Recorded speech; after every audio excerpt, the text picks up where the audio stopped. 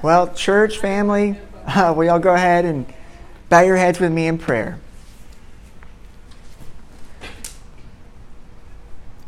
Dear Lord, we thank you that we are not just a group of people assembling together, but we're a group of people that are meeting with you today.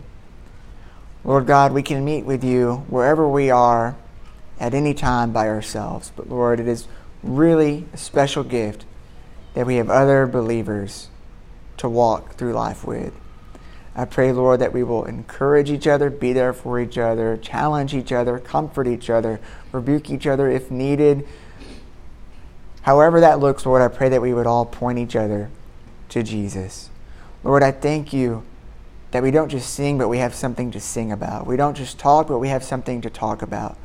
Lord God, you help us with our minds, but you also help us in our hearts, because you make your home in our hearts. Lord, we just want to say thank you. There are so many reasons to thank you today.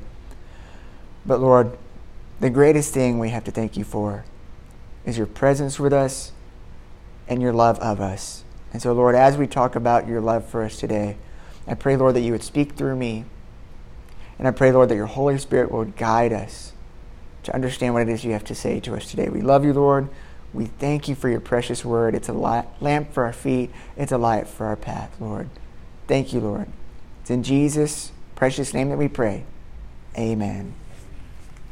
Well, if you have your Bible with you, go ahead and turn with me to 1 John chapter 3, verse 11 through 24. So 1 John chapter 3, verse 11 through 24. Okay. So he says, "For this is the message you heard from the beginning. We should love one another.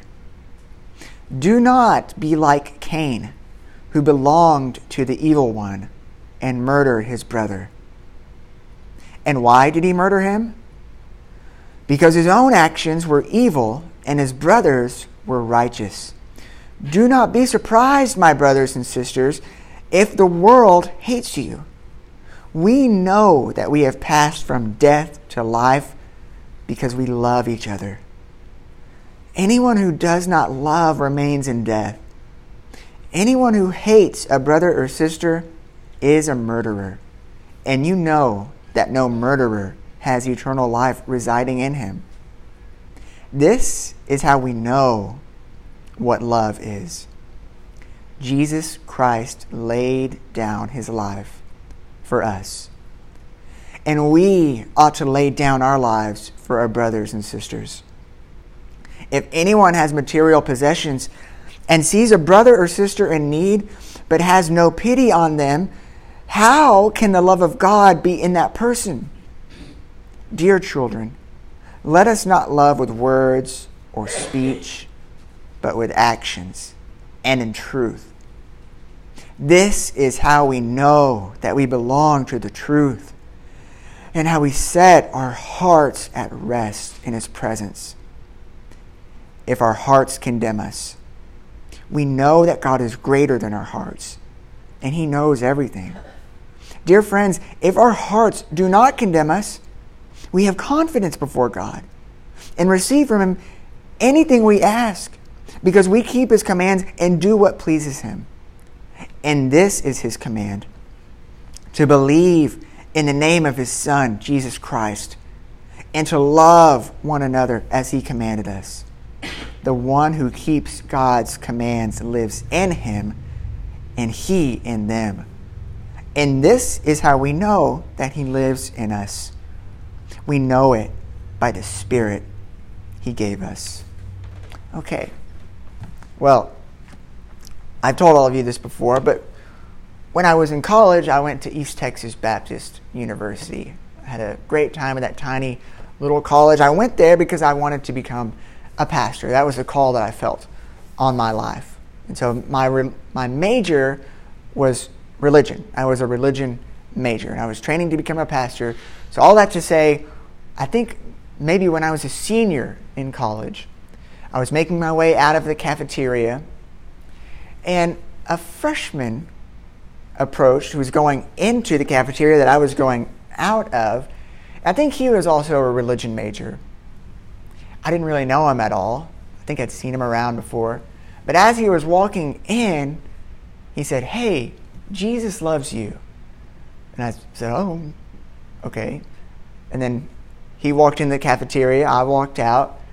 But I remember at that moment being kind of impressed. Like, wow, he just told a total stranger, Jesus loves you. But I also remember feeling like, hey, does he not know who he's talking to? I'm a religion major. I'm studying to become a pastor. I don't need to hear Jesus loves you. It's people that don't know that Jesus loves them that need to hear that Jesus loves them. Now, I didn't say it in those terms, but that was a general attitude of my heart. If he knew who I was, he would not be saying, Jesus loves you. But you know what?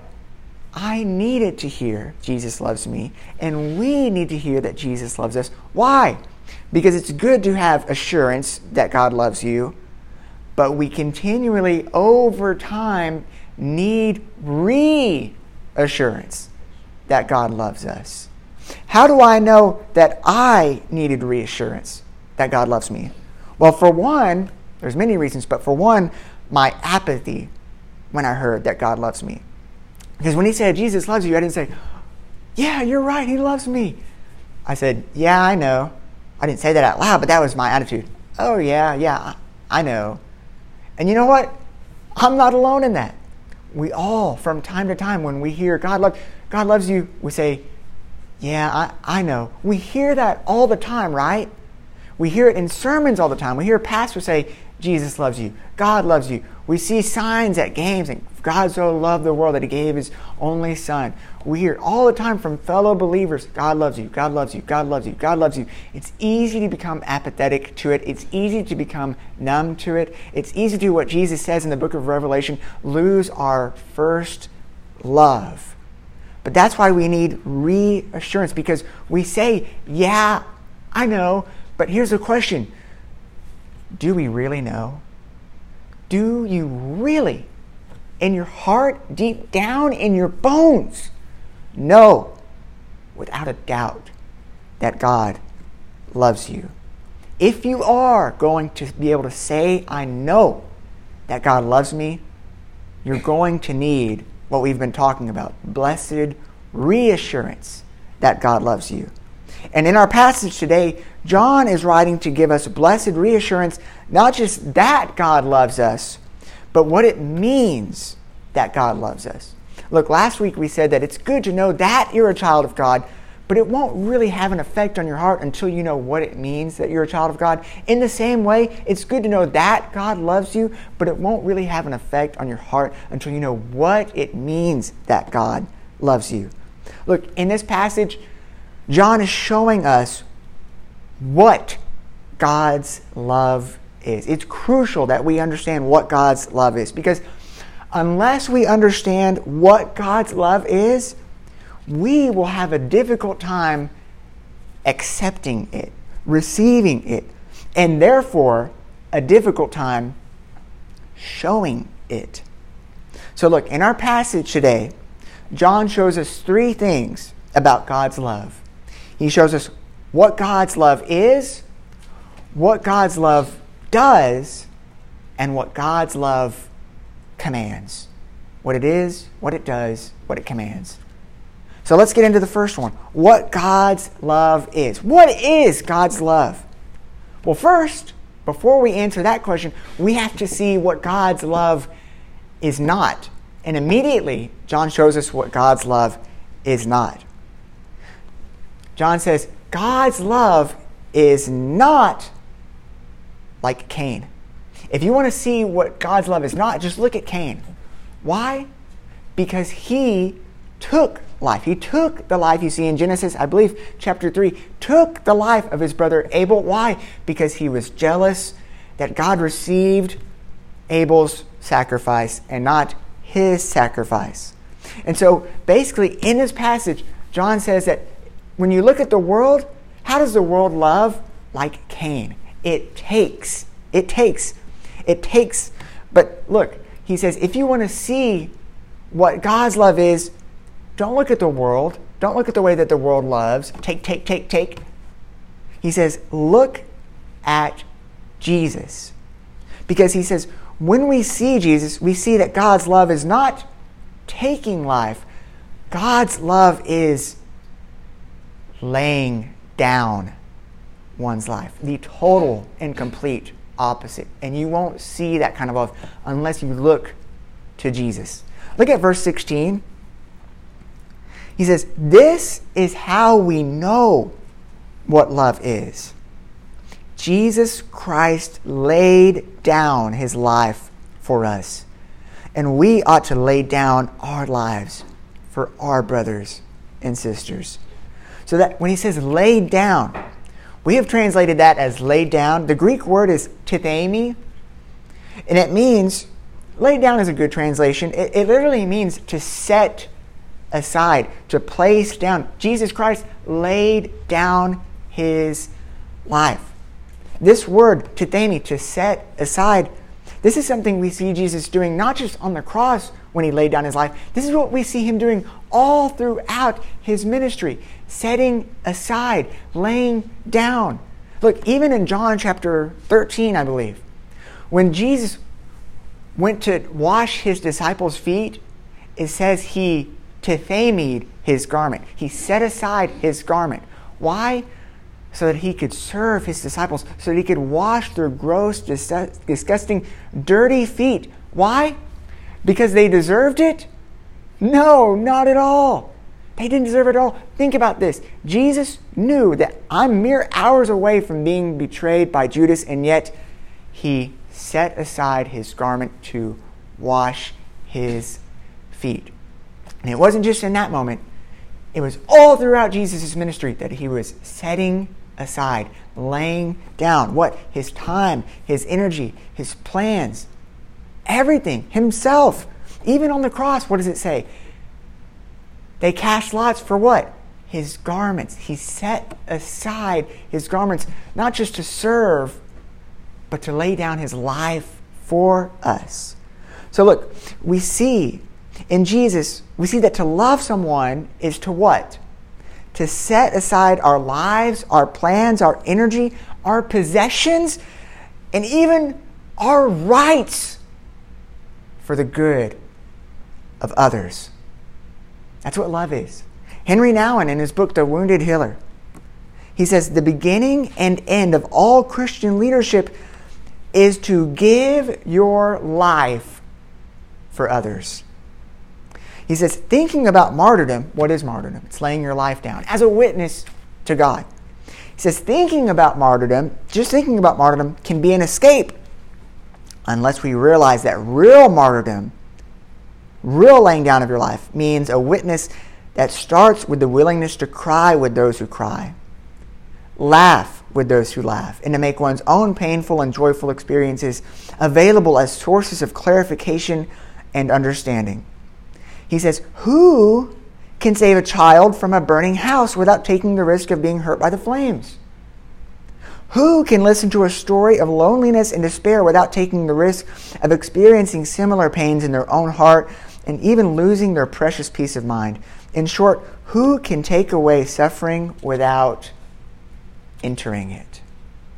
It's not possible to take away suffering without entering it, without laying your life down.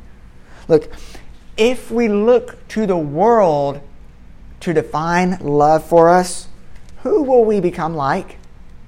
Cain, who murdered his brother. We may not physically murder someone, but we will hate people. Why? Because they won't give us what we want. We won't get what we want. And our love will simply be about me taking what we want, getting what we want. But look, if we look to Jesus, we will see what love actually is. Why? Because he laid down his life for us. And this is how we know what love is. Jesus Christ laid down his life for us. And we ought to also lay down our lives for our brothers and our sisters. So, what is God's love? It's laying down your life on behalf of someone else, for someone else. But what does God's love do? That's our next question. And that's the next thing that John shows us. What does God's love do? We'll look at verse 17 through 18. He says, if anyone has material possessions and sees a brother or sister in need, but has no pity on them, how can the love of God be in that person? Dear children, let us not love with words or speech, but with actions and in truth. Now, in order to understand what he's saying here, I think we have to go a little bit more into the background of what's going on here. So we've talked about how all throughout this book in 1 John, we see that John is addressing, there's really been a struggle in their church because false teachers have come into their church and they've chipped away at what they believe, at very foundational teachings to what our faith is. One of the foundational teachings that they've been chipping away at is that Jesus Christ came in the flesh. Now, this is central to our faith. Not just that he came in the flesh, but that he rose from the dead in the flesh. Now, there were a lot of false teachings in that day, so it's hard to tell what exactly was the false teaching that was going around in their church. There could have been one, there could have been many. But in that time, that was in the early days of a false teaching known as Gnosticism. Have you ever heard of that? Gnosticism? Gnosticism, it comes from that Greek word gnosis, which means knowledge. It basically meant that, hey, there's a secret knowledge that we can learn, and if we learn it, I know this sounds weird, because it is weird. If we learn it, then we can escape. Our spirits can escape from these dirty, gross bodies. The view of the body by Gnostics was that the body is bad. The spirit is good. And life is all about getting away from our dirty, disgusting, and gross bodies. So can you see why Christianity is an affront on Gnosticism when it says Jesus Christ came in the flesh and rose from the dead, not as a ghost, as a spirit, but in flesh and blood, and in so doing enabled us to rise with him in flesh and blood? No, that doesn't work with Gnosticism. And yet that is what John could be writing to them about, this teaching that Jesus Christ couldn't have possibly come in the flesh. So I know what you're thinking. What the heck does this have to do with anything? This all seems so random to me. Look, the Gnostics said Jesus couldn't have possibly come in flesh and blood. It couldn't have happened. John said that in order for Jesus to show God's love, he had to come in flesh and blood. He had to. Look, let's follow the logic.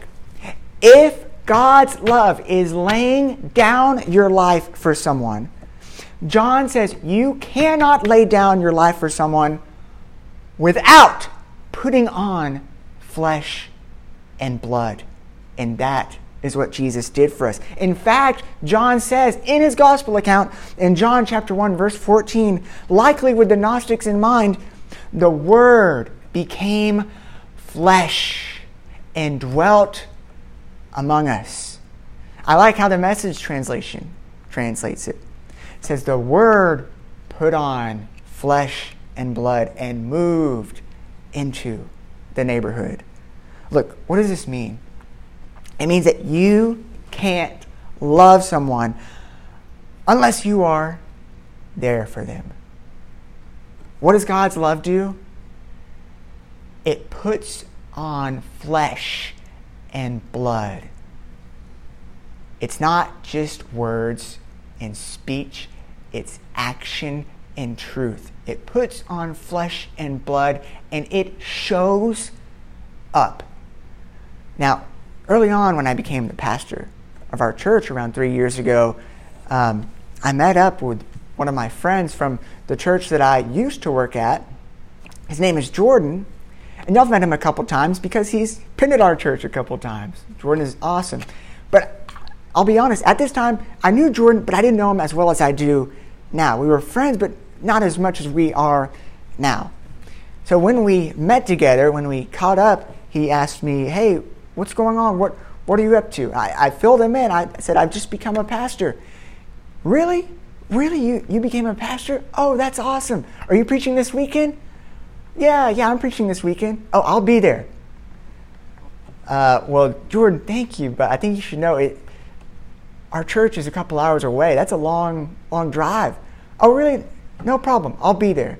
So I thought, well, that's very nice of Jordan to say that, but I don't think he'll actually be. I think he'll wake up on Sunday and go, I think I'll just go to my church.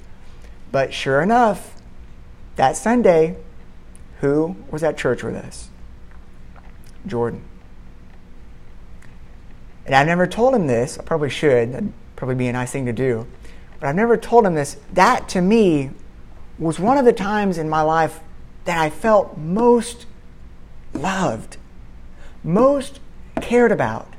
Like my life really actually does matter to someone. Why? Because when Jordan showed up at church that Sunday, what happened? His word became flesh and dwelt among us.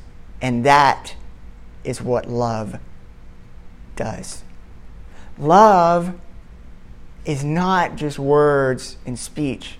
Love is actions and truth. In other words, love is intentional. Look at what Paul says in 1 Corinthians chapter 10, verse 23 through 24. He says, you all as a church say, I have the right to do anything, but not everything is beneficial. I have the right to do anything, but not everything is constructive. So listen to this. He says, no one should seek their own good, but the good of others. Did you hear that word seek? Seek. Love is intentional. It doesn't just happen. It's something that we're intentional about. So what's the practical aspect of this for us? Look, I'll just tell you, just for this week, of course, I want this for your whole life, but just for this week, ask yourself, ask God, hey, who can I call? Who can I visit? Who can I cook for?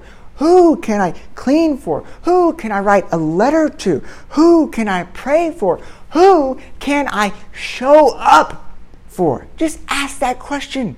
Ask that question. Why? Why should you ask that question? Because love puts on flesh and blood and shows up. That's what love does.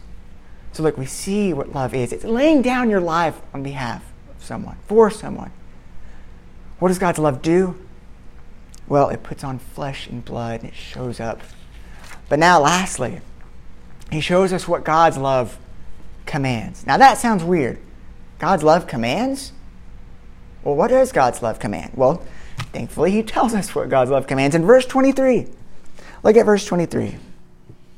And this is his command, to believe in the name of his Son, Jesus Christ, and to love one another as he commanded us. Okay, this is his command, singular. To believe in Jesus and to love one another. John, I don't know if you know this, but that's two commands. How can you say this is the command and then say to believe in Jesus and to love one another? That's two commands. No, for John, they are two sides of the same coin. In other words, you cannot love one another unless you believe in Jesus. Do you see what he's trying to say? Look, our love for one another comes from our belief in Jesus. Now, again, I know I'm feeding you a lot of Greek. I think it's kind of necessary in 1 John to understand what he's saying. When he says believe, or what we have translated as believe, that Greek word is the Greek word pisteuo, which means to trust. The reason I'm telling you that is because sometimes when we think of belief, we think of believing in facts. But this isn't just believing a fact. This is trust. This is confidence in. So look, to believe in Jesus doesn't just mean, well, I believe that Jesus is real, which is good. It's more than, it's not less than that, but it's more than that. To believe in Jesus is to trust in Jesus. What does this have to do with love? When it comes to love, what do we typically trust and operate from? What's our guiding principle? When it comes to loving other people, what are we going by? Our own hearts. Our own hearts. Look, don't we typically say this? The heart wants what it wants. I love when I feel like loving. I love who I feel like loving, when I feel like loving. It's all about us. It's all about our hearts. What's the problem with your heart being your guiding principle for love and operating in life? Well, simply this. What does Jeremiah chapter 17 verse 9 say about the heart? It says, the heart is deceitful above all things and beyond cure. Who can understand it? Is that your North Star? Is that your guiding light? Your heart, which is deceitful above all things? Look, when you trust your heart to lead you, the Bible promises that it will mislead you. Now, John Mark Comer, in a book that I just read, it's a phenomenal book called Live No Lies, he talks about how our guiding principle as a society is that phrase that I just mentioned, the heart wants what it wants. Isn't that kind of our motto? The heart wants what it wants. But he says, do we know where we got that phrase? Where did that phrase come from? Who made that phrase popular? Maybe if we knew why that phrase is popular, we'd think a little bit differently about saying the heart wants what it wants. So I'll just read you what he says. He says, the heart wants what it wants, so the popular saying goes, yet very few of us remember who made it popular. In 1992, the journalist Walter Isaacson was interviewing Woody Allen for Time magazine. The subject was Allen's notorious affair with Soon-Yi Previn. There's debate as to what actually happened, but the basic story goes something like this. All through the 1980s, Allen was in an on-again, off-again relationship with Mia Farrow, an actress and model. Before she and Allen had begun dating, Farrow and her then-husband, Andre Previn, had adopted 2 children from Vietnam, and then a 7-year-old girl from South Korea, Soon-Yi. Over the next few years, Farrow adopted 2 more children. Then, she and Woody Allen had a son together. Years went by, and Farrow and Allen's relationship began to deteriorate. One day, she found photos of her daughter, Soon-Yi, in the nude on Allen's fireplace mantle. The truth came out. Allen and Soon-Yi had been sleeping together. Allen was 56. Soon-Yi was 21. Allen went on to date and then marry Soon-Yi. Now back to the interview. Walter Isaacson, one of the best interviewers of our day, calmly but persistently probed Allen's heart for some kind of regret, apology, or even moral uncertainty, but Allen simply refused to admit he'd done anything wrong. At the very end of the interview, Isaacson asked why he did it.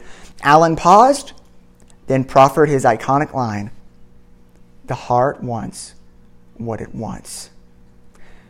Why am I telling you this? Did you come to church for TMZ? Am I telling you this just to dogpile on Woody Allen? Am I doing this to turn up my nose and say, oh, we're so much better than Woody Allen. Let's look down on Woody Allen. The truth is, no, we're not. I'm not. If you think I'm telling you this just to say we're better than Woody Allen, let's look down on Woody Allen, you're totally missing the point of what I'm saying. Look, what I'm saying is, do you see how great of a mistake it is to trust in your heart to lead you, to say the heart wants what it wants? Do you see how when we just follow our feelings blindly, where it takes us? Not anywhere good. His heart is the same as our heart. Should our heart be our guide? Should it be what we operate from? No, because the heart is deceitful above all things. It is beyond cure. Who can understand it? So look, if you can't trust your own heart, what can you trust in? Well, John tells us God's heart. God's heart. But where do we see God's heart? On the cross. That's where we see God's heart. That's where we see how great His heart is. Look at verse 19 through 20. This is how we know that we belong to the truth and how we set our hearts at rest in His presence. If our hearts condemn us, we know that God is greater than our hearts and He knows everything. Look, the same hearts that lead us somewhere will be the same hearts that will condemn us for the same thing. It doesn't sound like Woody Allen's heart really condemned him for what he did, but for a lot of us, when we see what we've done, it condemns us. And what the Bible says is, yes, your heart might condemn you. It will definitely mislead you.